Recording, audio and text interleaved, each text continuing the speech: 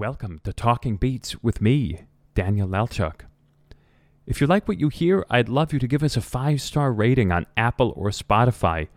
Write a review, and if you're so inclined, tell a friend or family member. They might like the show as much as you do.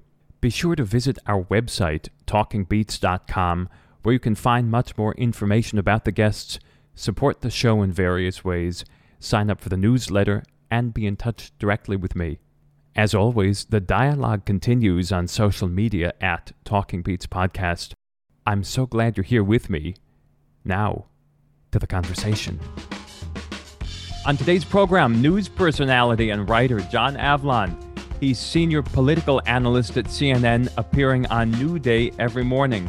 Previously, he was editor-in-chief and managing director of the Daily Beast from 2013 to 2018.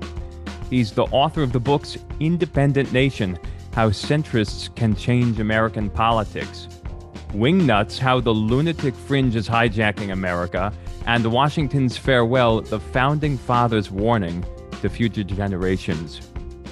He's out now with a new book on Abraham Lincoln called Lincoln and the Fight for Peace, in which he focuses on the extraordinary character of the great man who used empathy, humor, logic, and scripture to heal deep divides.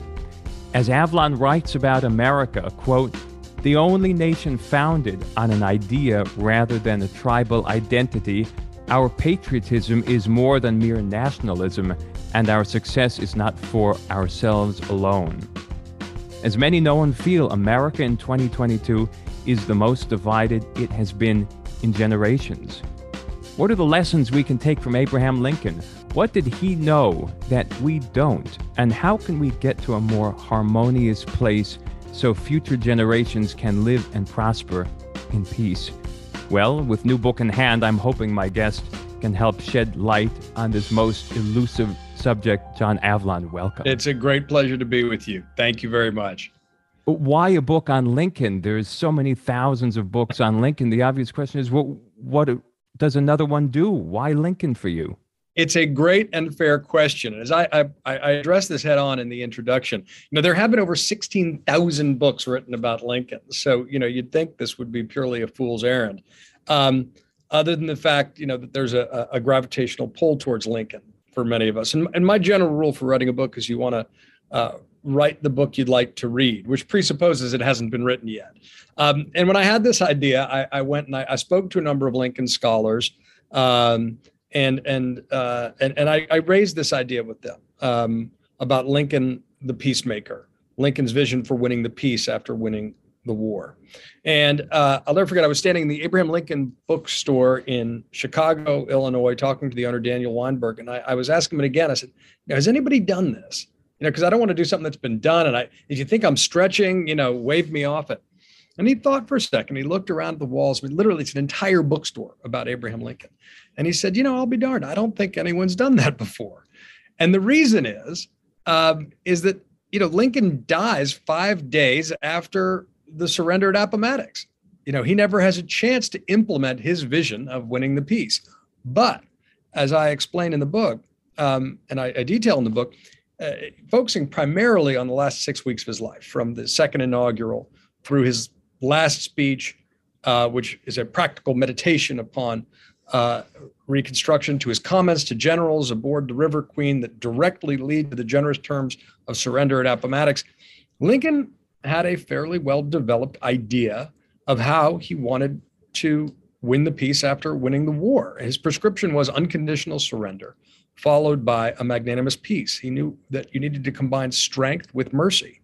And the reason this was a revolutionary idea is that there'd never been a civil war on this scale before. And America, we forget, was the world's sole democracy at the time. And so what Lincoln instinctively understood was you couldn't simply salt the fields of a conquered country like Rome did to Carthage. You had to find a way to coax people back into living together again. And what Lincoln understood was if you don't win the peace, you don't really win the war. There's so many quotes from people we all admire about Lincoln in this book. But you write early on, you spend a lot of time outlining his character, speaking about the kind of person he was, because I think it's so important to look at that in addition to all the facts, but sort of get this emotional view of this person who was incredibly emotional. There's a lot of people speak about the childlike simplicity he brought to sort of interactions. There are these stray cats you talk about, and people were absolutely struck that he took such a liking to this. But little things like that contribute to this emotional picture. And you're right in the beginning. He was the opposite of a demagogue, those leaders who reflexively divide the world into us against them. His motto was fairness to all. And his most cited biblical verse in conversation, and he did cite a lot of biblical verses in conversation, as you inform us, was, let us judge not lest we be judged. Even in heated political debates, he said, I do not question the patriotism or assail the motives of any man. That's a quote. It's amazing to read these quotes and the modern aspect of them, the timelessness, the way they apply to our time right now in 2022. It's really striking to me. It is striking. And, someone once said the best way to serve an age is to betray it. And in that spirit, Lincoln's generosity of spirit, his capacity for empathy and honesty and humor and humility at the height of Civil War was itself a rebellious act, because obviously all the gravitational pull is towards meeting hate with hate. It's a civil war, for God's sakes, but he doesn't do that. And that, to me, I think, is why his leadership retains the force of revelation. He invents basically a new style of leadership focused on reconciliation that goes on to inspire Nobel Peace Prize winners and leaders from multiple generations as everybody tries to achieve a just and a lasting peace. But part of the point of the book for me, in this sort of portrait of a peacemaker, this close focus on the last 6 weeks of his life, is how much Lincoln's leadership is ultimately rooted in core aspects of his personality. I think we ignore sometimes that personality affects principles and are expressed in politics and policies. And that's why character is the indispensable quality for any president or any leader. It flows from a person's personality and character. And we got lucky, even though Lincoln was on paper incredibly ill-prepared to be president during a civil war. This is a guy who'd had no executive positions, a one-term congressman from a new political party, never served in the military. He was derided by his contemporaries. He was mocked for, and for telling too many stories and telling too many jokes. But he grew in office, and he built upon the foundation of his character. How was Lincoln able to be so progressive in a way without going too far? How was he able to do this? It was the most difficult of all dances is the one he did. What was it about him? Was it his ideas, his personality? Was it just the words he chose to use to express himself that swayed so many people? Clearly, he had an incredible gift. You talk a lot about how he would sit there. People would watch him writing his own speeches, and he'd sit his very long legs kind of coiled up on an ottoman in front of him, and he'd be writing. And then the beginning would always be maybe a little stilted or a little stiff, but a few minutes in or a minute in, he'd really get going, and it was as if something took him over. Was that a huge part of it, or was it the ideas themselves? Well, I think both. From an ideas standpoint, he's not a formally educated man, but he draws deeply on Shakespeare and the Bible and Aesop's fables. He speaks in parables. He tells stories. He understands that that's actually the most effective way to communicate. It's not through highfalutin, abstract theories. But I think that, you speak about how his contemporaries speak about how he loosened up in the course of a speech. He began stiff and awkward. It's particularly true early on. And one of the fascinating things to see, a really stunning number of his contemporaries, when they meet him, write home and describe him as ugly, like the ugliest man they've ever met. And yet, when he starts speaking, all account how his face lights up, and there becomes a beauty that I think is attributable to the man's soul that is expressed in his eyes, and is itself transforming and transfixing. And I think it is rooted in just a fundamental decency. One of the really heartening things about Lincoln, and after, you spend 4 years writing a book, you spend 4 years with a person, and Lincoln never disappoints. He is never petty. He's not perfect, but he's never petty. He never allows politics or religion to excuse immoral behavior. He doesn't play office politics. He is a good and decent man. And one of the great things, he reminds us that kindness can be consistent with effective leadership. And that's a lesson we can't learn too much. Speaking about kindness, I want you to talk about him going to the front lines on this 2-week trip that he took. He goes to the front lines, and he meets with liberated slaves. He meets with soldiers on both sides, Confederate and Union. He offers comfort to soldiers on both sides.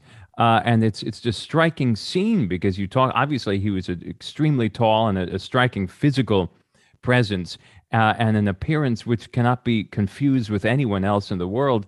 And here he is talking with Confederate troops and offering comfort. It's amazing to bring us there. What was this all about? What was he doing, and how did he do it so sincerely? Well, the stories themselves, have a cinematic quality. And one you describe is how I begin the book, which is Lincoln's walk into Richmond. The city is still burning. It's days after the Confederate capital has fallen. It's still not fully secured. He arrives on a longboat. There's no grand military procession. He's not a triumphal leader entering a conquered capital. He's holding his son Tad's hand on the boy's 12th birthday. And he meets with the people and as you say, liberated slaves, and he treats them with dignity. One reporter at the time sees an elderly black man bow to the president, and the president bows in return. And that is a revolutionary gesture. He says it destroyed centuries of caste and custom. One of my favorite stories in the trip to City Point, and it's a dramatic period in his life that sometimes gets short shrift in his biography. It's not just the trip to Lincoln, but his trip to City Point, which was the Union headquarters at the end of the war, which I visited in researching the book. There's a great moment where he's touring the Depot Field Hospital. It's the largest hospital in the country at the time. It's full of wounded Union soldiers, and he goes and he's introducing himself to all of them and wanting to hear how they are. And he gets very emotional about the suffering he's seeing. And then as he's gone and shaking all those hands, he sees another tent a little bit in the distance. And he says, "What's that over there?" And the doctor who's touring around, is a proud man, says, "Oh, well, that's where we're keeping the wounded rebels. You don't need to go there." And Lincoln says, "That's exactly where I do need to go." And he walks over and he performs offers the same dignity and care and consolation to the wounded Confederate soldiers. And you can see they are stunned by this magnanimous gesture. And it causes some of them, including a Confederate general in another scene, to break down and cry because they realize in some level they've been fighting for a lie. They've been convinced Abraham Lincoln was widely despised during his time, and they'd been convinced he was some kind of demon. And instead they saw a kind man. And it was deeply disarming.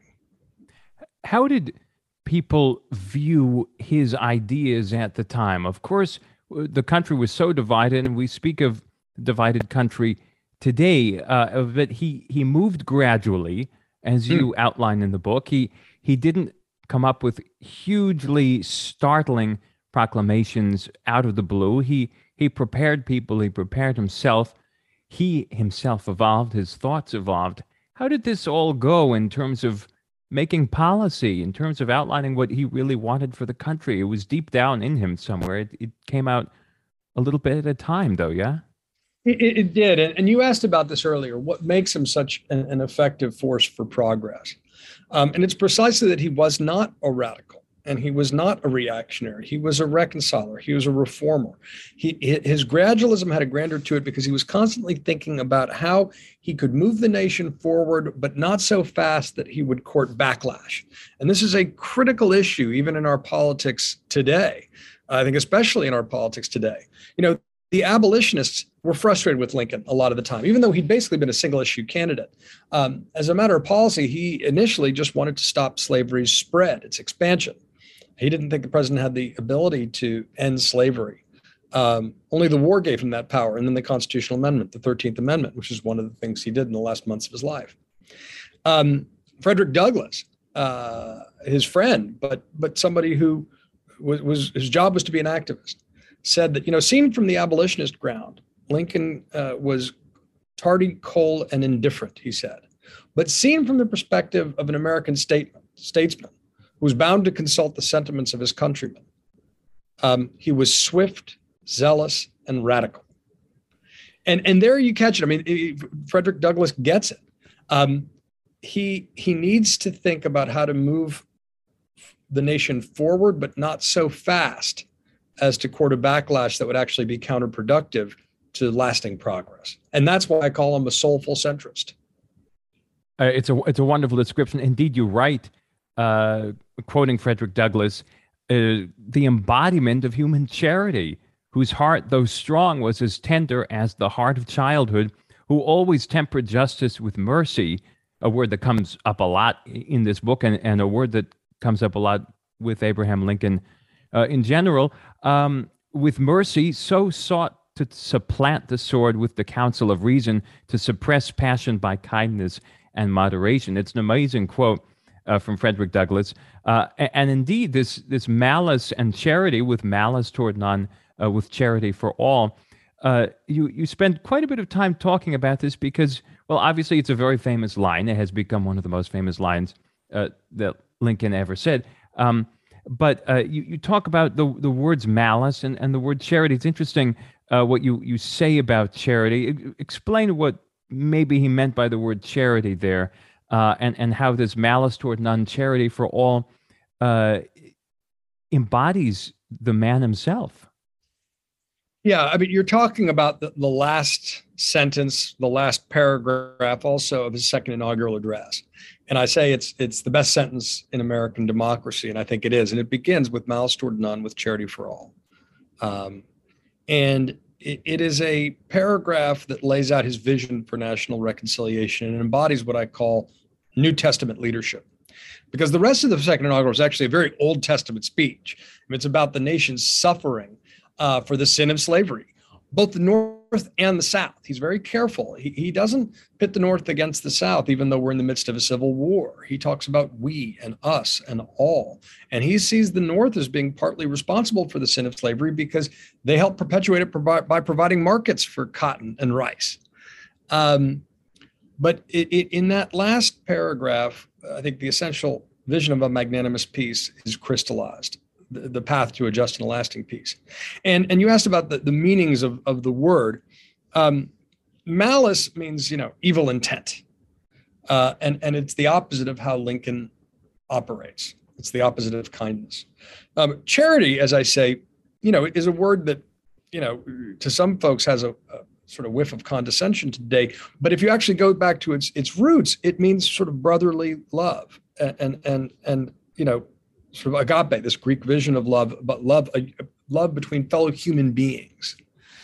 And that's what he was all about. I mean, his philosophy, I called the politics of the golden rule. It's something that we don't see in our politics almost at all today. But it's a simple revolutionary idea, also said by Jesus in Sermon on the Mount. Treat other people like you'd like to be treated. And it's a concept that exists in almost every faith tradition. It's easier said than done, particularly in politics, particularly in deeply divided, distrustful times, of which the Civil War is the most extreme example. But he really did embody that. And that's one of the things that made his leadership so revolutionary. And it's why after he died, he became so lionized. And not beyond reason. I think it's much more interesting to remember him as his contemporaries saw him, but there was something about the example he set that inspired those people for the rest of their lives. Talk about his relationship with religion. It's something that comes up often throughout the book. He quotes, as we've said, scripture a lot. He refers to the Bible, Old Testament and New Testament, a lot. He clearly was very worldly and had a big view, a broad view of religion. And he was beloved by people from all religions. In fact, for the first time, maybe ever, when he was killed, synagogues were praying. They were saying Kaddish for him all over the country, which is very moving, of course, to think about. What was his relationship with religion? It's interesting because it's not there are sometimes attempts to recast presidents into pious people that they were not in life. I mean, he was a sort of youthful free thinker and skeptic, but he became more religious, especially during his presidency, the weight of responsibilities of the office, and also especially in reaction to the grief of his son Willie's death, who died in the White House in the terrible winter and spring of 1862. And there were times where he would be seen reading the book of Job for comfort, which was, I think you can say, because the idea that there was, no matter how much suffering occurred, there was still a plan. It may not be fair, it may not be just, but it was still within God's plan.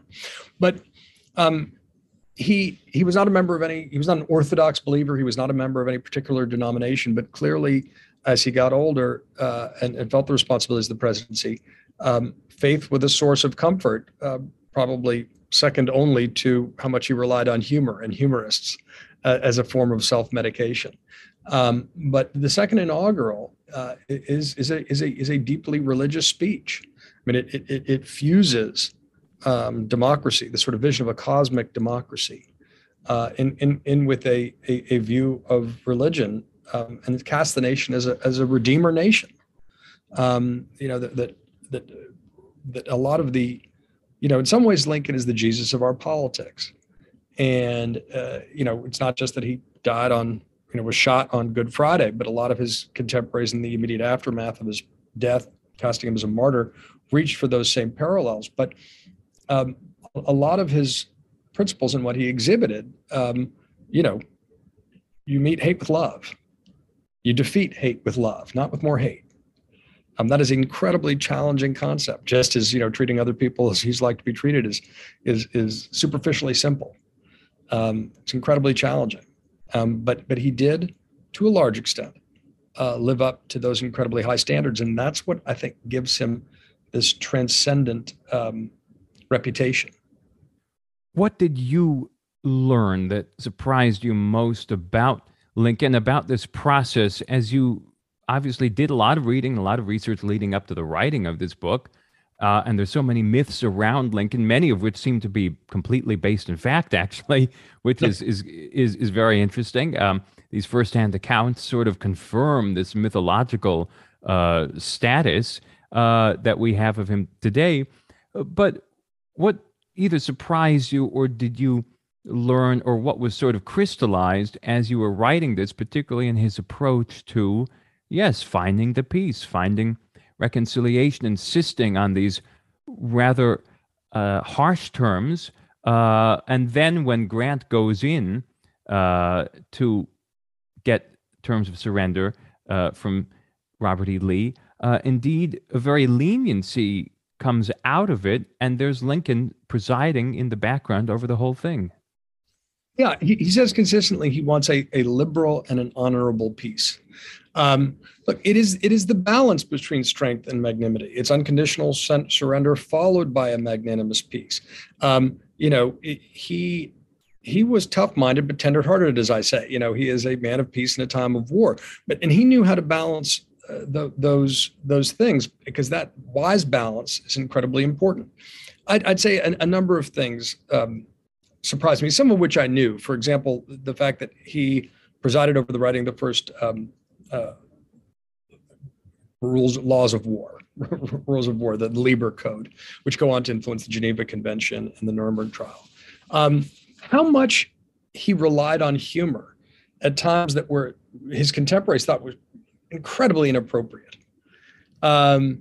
He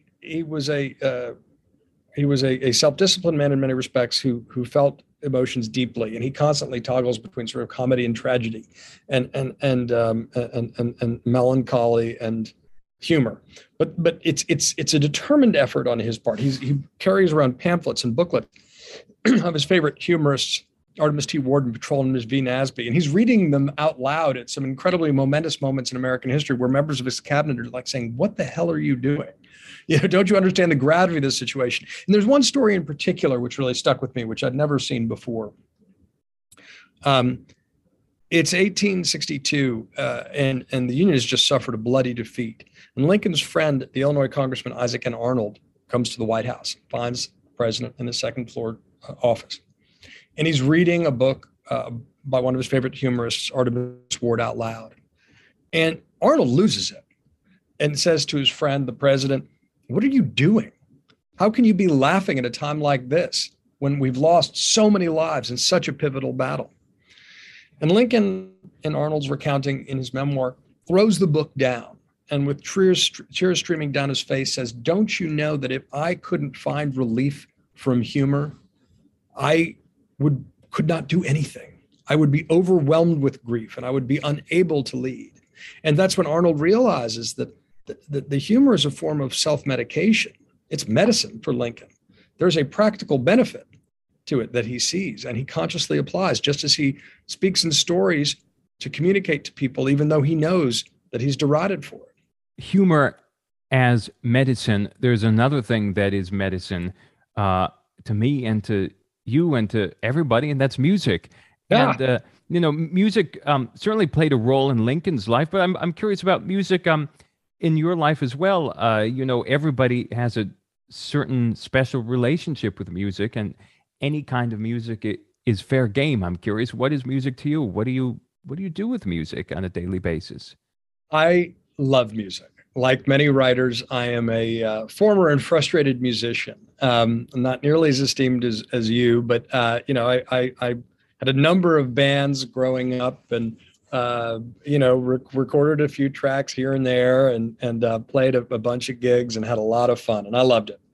And I draw on it in ways that are not obvious today. One of which is as a writer and a former speechwriter, but I write for the ear, probably disproportionately. The sound of words, and on some level, as a writer, you're following the rhythm and the music of the sentence, and you'll know instinctively if that's off.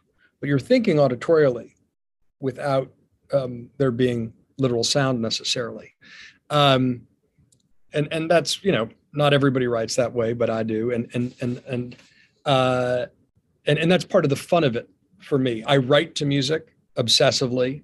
I find it's difficult to write to music with lyrics in general. It's distracting. Even the subliminal presence of lyrics takes a part of your mind off. But I listen to a lot of bluegrass and country and classical and jazz. I actually did a playlist that I'm going to put up probably on Apple or some, a couple places, because I'm always looking for playlists of music to listen to. Same here. Yeah, and while I write in particular, and this has everything from Goat Rodeo, which I love, which is sort of a Yo-Yo Ma, Chris Thile sort of bluegrass project. It's a great song called Attaboy, to obviously Aaron Copland, who's great. I mean, Appalachian Spring has a lot of themes, but then there's his Lincoln portrait, which I actually write about in the book, about how Aaron Copland was marshaling the spirit of Lincoln to defeat the ideas of Hitler, he said. Which I performed for the first time I did it was John Goodman was narrating, and that was absolutely that's cool. Most memorable experience, because he brought a certain gravitas to it that was just extremely moving, and it is such a powerful piece.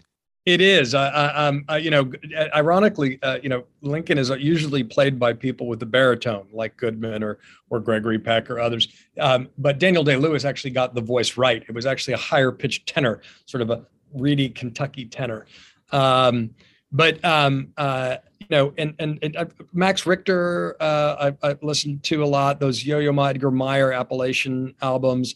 There's always a little bit of film music that I listen to, but increasingly I've appreciated, when you find the right recording for you for some of the classical works that is, transportive. Absolutely. Edgar Meyer is another favorite. Edgar is another favorite of mine, and I play with him fairly often, and premiered, I think, a new double bass concerto of his a few years ago, and he's just a master musician, and I really love him, and he's a wonderful person too. Well, give him my regards and my thanks, because I really am a great admirer and a great appreciator. But a lot of this book was, if I were to go through the playlist, the number of tracks that he played on, I mean, my goodness. I mean, I'm looking at the playlist. I mean, of course, there's always a little bit of Keith Jarrett, but these the Appalachian albums that he did with Yo-Yo Ma, and that have sliding down with him with Bella Fleck from the Heartland album. It's a great album. That's great stuff. Yeah, it's just wonderful stuff. And I could talk all day long, about Johnny Cash or the Felice Brothers, or I think in some ways the best Civil War album, quite intentionally, is the Nitty Gritty Dirt Brands. Will the Circle Be Unbroken? And Both Sides Now, but that entire album, that entire project. Why is that so good for Civil War? What is that emblematic? What's the message? Well, I think just the album itself and its composition. I mean, you've got, in this case, it's about generational reconciliation, with the backdrop of it being the North and the South, and the iconography on the album cover speaks to that as well. But here they're these sort of long-haired hippies at the time, young guys playing with these older folks from the Grand Ole Opry, and they're doing what I think great history and great writing does, and certainly I think it's part of the project of classical music. How do you make the old stories new again? And that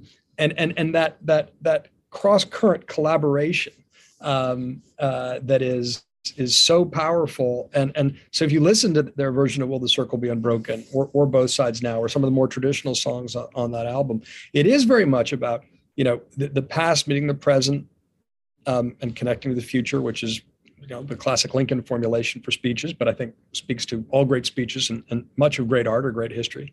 There is young versus old. There is North versus South.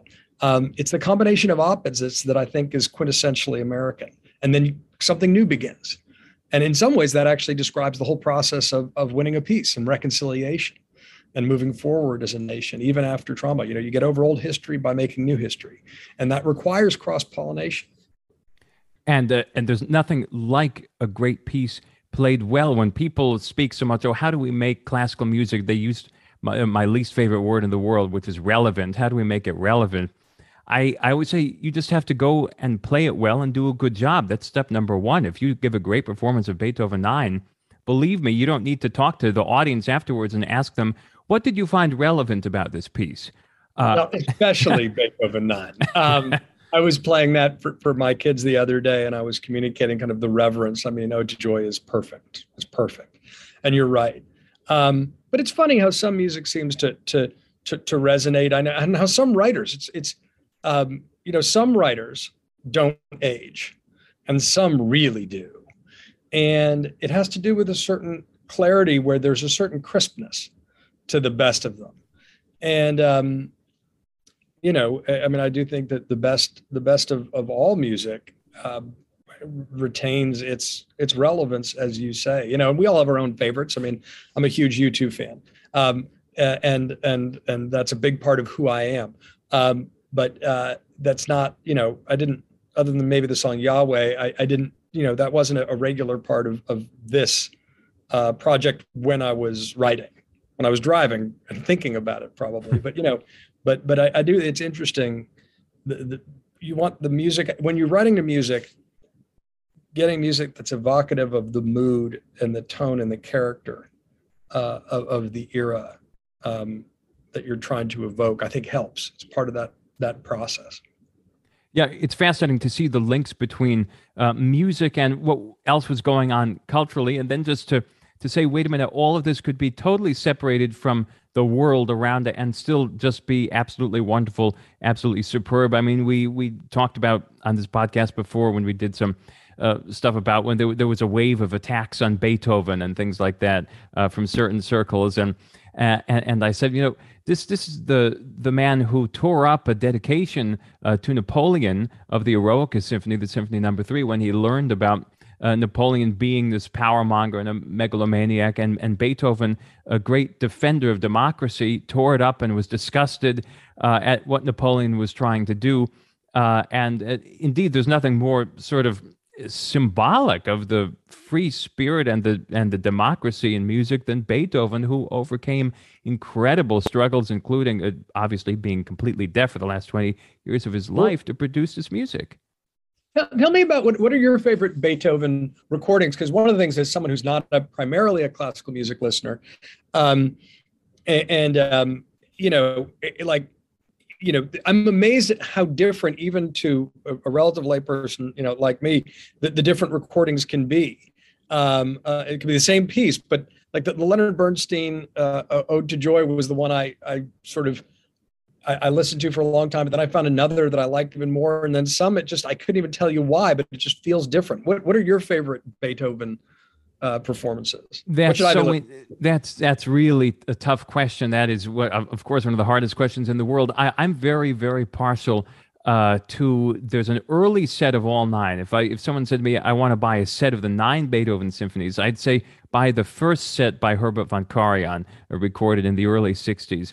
That's an absolutely extraordinary recording of all 9 symphonies. And I think Karajan, the earlier Karajan especially, he was just a great, great artist. There's a very unusual recording recorded in Germany during the war with Furtwängler conducting, Wilhelm Furtwängler. And it can be unnerving to hear the recording because it was recorded in Berlin in 1944. And we all know what was going on then. And here they were playing Beethoven 9, doing this. It's a extremely interesting recording and very moving because the underpinning is so shocking. You listen to this orchestra, which had all of its Jewish players removed, many of whom had occupied the first chairs, and it's a incredible cast of singers as well. A very interesting recording. I love Karl Böhm doing Beethoven. I love Carlos Kleiber doing Beethoven 4. That's an extraordinary, and Beethoven 5 and 7 as well. He recorded extraordinary recordings, and some of those are on YouTube as well, and you can see Kleiber sort of conducting in a way that's pretty unique. Well, I'm going to check all those out. I've never known how to pronounce the first fellow you mentioned. Furtwängler, yeah. Who did the original 9? Oh, Karajan, Herbert von Karajan. Right. Yeah, but I think that's the 9th that I discovered as a version of his, the Berlin Philharmonic. I was like, I couldn't tell you why, but I love this one. Yeah. I'm such a music nerd, and I could talk about it all day. And it's a pleasure to talk to a musician about it. And but it's funny on the Lincoln front. Just to bring it back, one of my favorite subsections of the book, and you'll always have your favorites in your book, individual sections, is called Dixie and Macbeth. And the song Dixie, it's very emblematic of Lincoln's leadership here. He's on the River Queen, and he does this twice in a period of 3 days. He's actually got a French envoy with him, who wrote a very detailed account of their days together, and he has a military band for a goodbye party on the River Queen, which was sort of the aquatic Air Force One of the time, and he shocks them, scandalizes them by first he has them play La Marseillaise, which I guess had been outlawed in France, and then it clearly sparks an idea in Lincoln's head, and he says he asked the band to play Dixie, which was actually written on New York's Lower East Side, but had become an unofficial Southern anthem. And it really scandalized everybody. But his point was, and he made it clear on a speech in the White House lawn 2 nights ago, that regardless of people's, I guess, partisan beliefs and projections on it, he just always liked the tune. And he said, and I've consulted with the Attorney General, and he says it's now rightly ours again, and we can all play it. And it was an incredibly magnanimous gesture, but it was shocking to people because it had been a Confederate battle anthem.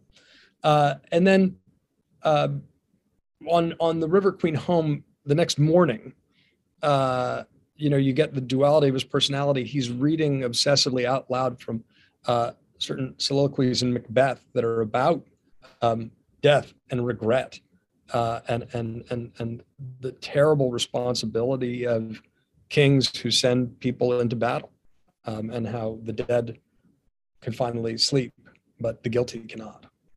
It's a remarkable contrast. So there's music in here as well, is my point. Yeah, there is. You write in the chapter called Lincoln's Last Speech, you you write that Lincoln never lost the human touch. And I love this little paragraph, if I may read it so people can hear. This is an amazing little story. On a brief trip to the War Department, he passed a person William Crook described as a ragged, dirty man in army clothing sitting outside the White House. He'd been wounded, recently released from the hospital, and called out to the president.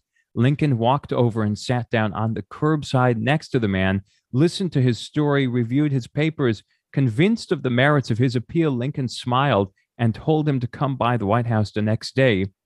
And here's Crook, William Crook, writing about Lincoln, quote, "You would never know from his manner to the plainest or poorest or meanest that there was the least difference between that man and himself. The president could meet every man square on the plain where he stood and speak to him man to man. He was the only man I ever knew the foundation of whose spirit was love." It's an incredible story, this small little story that we hear firsthand about Abraham Lincoln. Well, why'd you put that in there? Well, it's not a well-known story.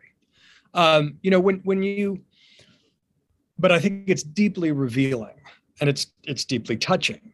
When you start the process of researching a book, you read obviously a lot, and the goal is to use as many primary sources as possible. And I try to avoid things that were written recently because I don't want that in my head. But you start to see a lot of stories being recycled. And that's because they're great stories. But they lose their power with repetition. And so when you find these people who were there, and some of them, by the way, are not always reliable narrators. I mean, Admiral Porter, who I quote a lot, over the course of his long life afterwards, I mean, he starts to contradict himself in places, and but he was there, and his earlier work, I think, is more accurate and authoritative than his later work. But this from Crook was just so affecting to me, and it takes place in the last day of Lincoln's life. And one of the things I do in the book is I try to go incredibly close focus, not just the last 6 weeks of his life, but in particular on that last day, get into real granularity about what he did and what he said. And that moment to me was just so transcendent. Lincoln with his long legs sitting on the curb next to a homeless army veteran, in effect, and talking to man, and Crook reflecting the essence of his soul was love. And we haven't had a lot of example of love in our politics today. I mean, I think our current president is an eminently decent man, but we haven't seen a lot of examples because of the remorseless logic of polarization and distrust and hate. Of people trying to practice the politics of the golden rule and treating others as they'd like to be treated. I mean, we went through something where, those of us who sort of view America through a lens of civic religion, the idea that someone in the office, would see ethics as weakness is hard on the heart and soul. And so Lincoln, his example and his presence, I mean, remember, he's bookended by, he's considered America's greatest president, and he's such a unique, figure. I mean, he's not, there's nothing cookie cutter about Abraham Lincoln in any way, shape, or form.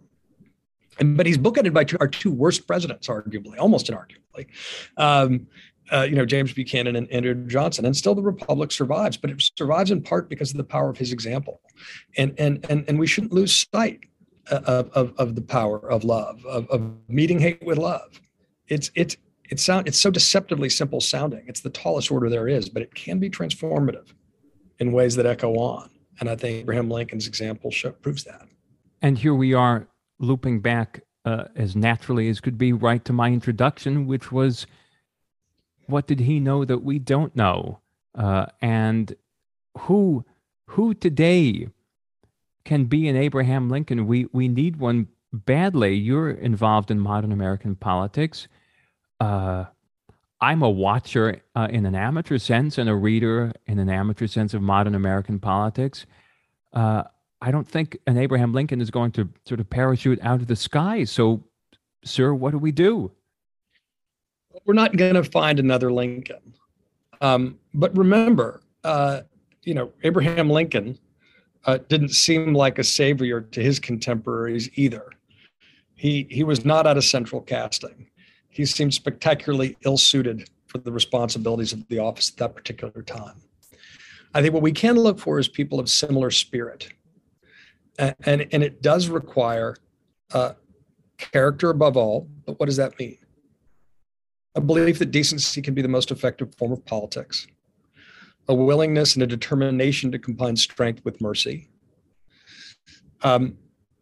People who are cut out from this reconciling form of leadership that Lincoln basically invents, that other leaders who have exemplified it over time include, as I say, Martin Luther King, but Nelson Mandela, who his biographer calls Africa's Lincoln, because they don't. Most political leaders do try to turn groups against each other. The far more difficult path is focusing on common humanity, but that's the truly revolutionary path because it's a revolution of love. And I think we can find those people of similar spirit, but so much in our politics tries to dissuade people like that from getting involved. It tries to drum out those best qualities out of people for all sorts of short-term calculations and the remorseless logic of polarization that tends to inspire desire for hate and revenge. But reconciliation is the opposite of that. So it's not that we're going to find another Lincoln, but it is important to remember history in the essence of applied history, which is what I've tried to do and what I'm interested in, is applying the lessons of history, not because these are some distant, perfect people, but we can be guided by the light of history. And indeed, we need to be, particularly when times seem dark, because it can give us courage and hope and comfort. And we can be inspired by the best of the past, not the worst. And the question of how you win a peace is one that we don't spend enough time on. We study war all the time. We don't study peace enough.